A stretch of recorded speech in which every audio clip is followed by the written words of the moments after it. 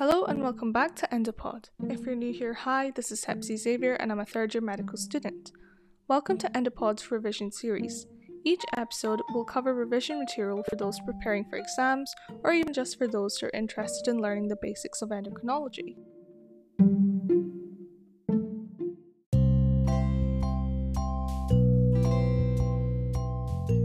In this episode, we're talking about hyperthyroidism. To begin with, we'll look at what it is and a brief talk about thyrotoxicosis. This will be followed by the pathophysiology of hyperthyroidism, and then we'll move on to the causes and discuss certain causes in more detail. Then we'll move on to talk about clinical presentation, investigations, and treatment. And finally, we'll have a look at subclinical hyperthyroidism.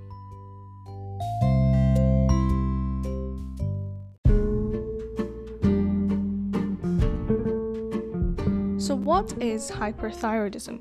It is defined by the overactivity of the thyroid gland resulting in overproduction of thyroid hormone. It can be classed as primary, in which the pathology is within the thyroid gland itself, or secondary, in which the thyroid gland is stimulated by excessive thyroid stimulating hormone or TSH. We also have to mention the term thyrotoxicosis, which is a clinical state as a result of high levels of thyroid hormone. On the other hand, in hyperthyroidism there is excessive thyroid hormone synthesis by the thyroid gland. Also, thyrotoxicosis can occur without hyperthyroidism.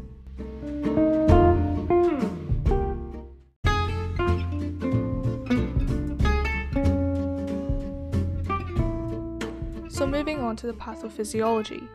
In primary hyperthyroidism, a pathology affects the thyroid gland, which results in excessive production of T3 and T4.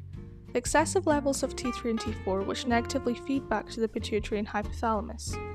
This causes a decreased production of thyrotropin-releasing hormone and thyroid-stimulating hormone. Hence, primary hyperthyroidism is characterized by low levels of TRH and TSH and high levels of T3 and T4. In secondary hyperthyroidism, the pathology affects the pituitary or the hypothalamus and causes TSH production to be increased. This excess TSH then causes the thyroid gland to overproduce T3 and T4. Under normal circumstances, the high levels of T3 and T4 will negatively feed back to reduce TSH. However, due to the pathology, the negative feedback is ineffective and TSH is continuously produced. So secondary hyperthyroidism is characterized by high levels of TSH and high levels of T3 and T4.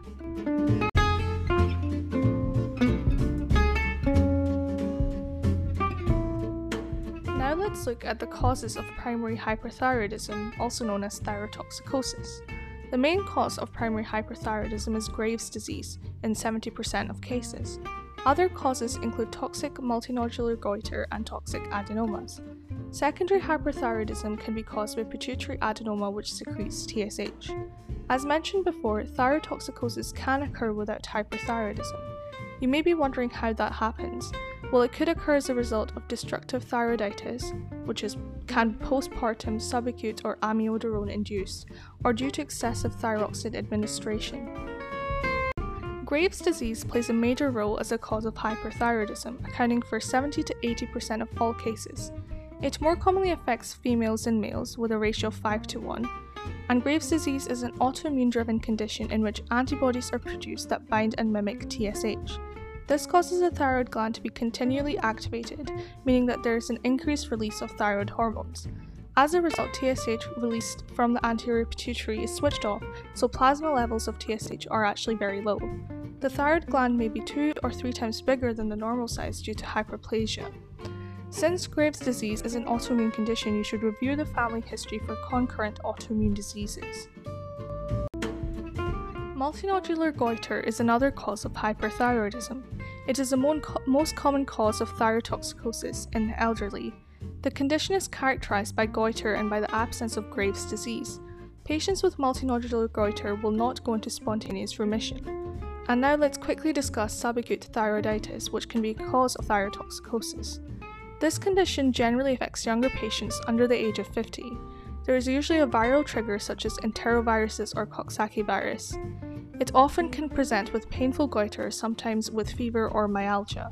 To treat it, short-term steroids and NSAIDs may be required.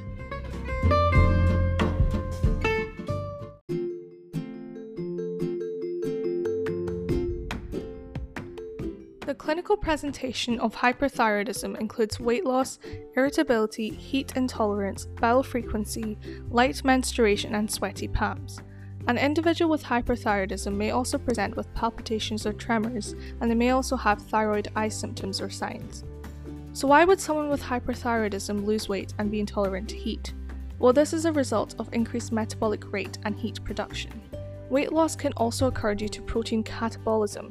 Tremors in hyperthyroidism are a result of altered nervous system function, and palpitations can result from elevated cardiovascular function, as thyroid hormones have a permissive effect on epinephrine or adrenaline beta receptors in the heart. We have a handy summary on the clinical presentation of hyperthyroidism on our Instagram, so feel free to check that out.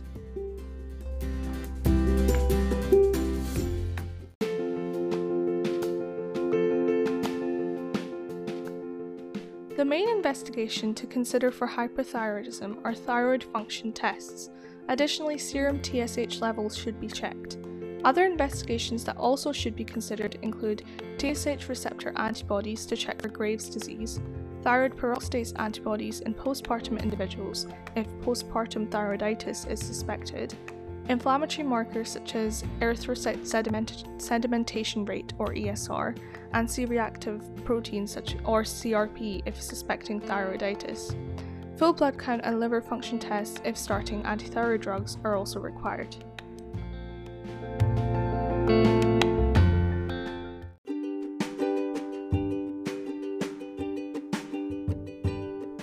The treatment options for hyperthyroidism include antithyroid drugs and beta blockers, as well as radioiodine and surgery. Antithyroid drugs are often the first option of treatment. Examples are carbimazole or propylthiouracil. They can either be given as a titration regimen over 12 to 18 months or block and replace format. Both have a 50% chance of cure, however the block and replace form have higher side effects. Side effects include rash and agranulocytosis. Long-term low-dose antithyroid drugs are considered for selected cases such as in the elderly, individuals with cardiac complications, and those unwilling for radioiodine. The next step after antithyroid drugs is radioiodine. It is usually given as a high ablative dose. It has a 90% chance of cure, however 30% risk of developing hypothyroidism.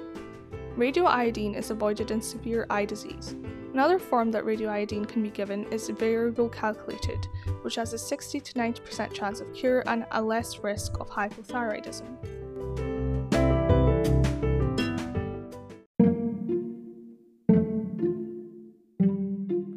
To finish off with, let's have a look at subclinical hyperthyroidism. It is characterized by reduced TSH levels, but free thyroid hormone levels remain normal. The main concerns regarding subclinical hyperthyroidism are decreased bone density in postmenopausal women and atrial fibrillation, and there's a 3 times risk of this in people who are over 60. Treatment of subclinical hyperthyroidism should be considered if it is persistent, especially in the elderly or those with increased cardiac risk, and treatment would be antithyroid drugs or radioiodine.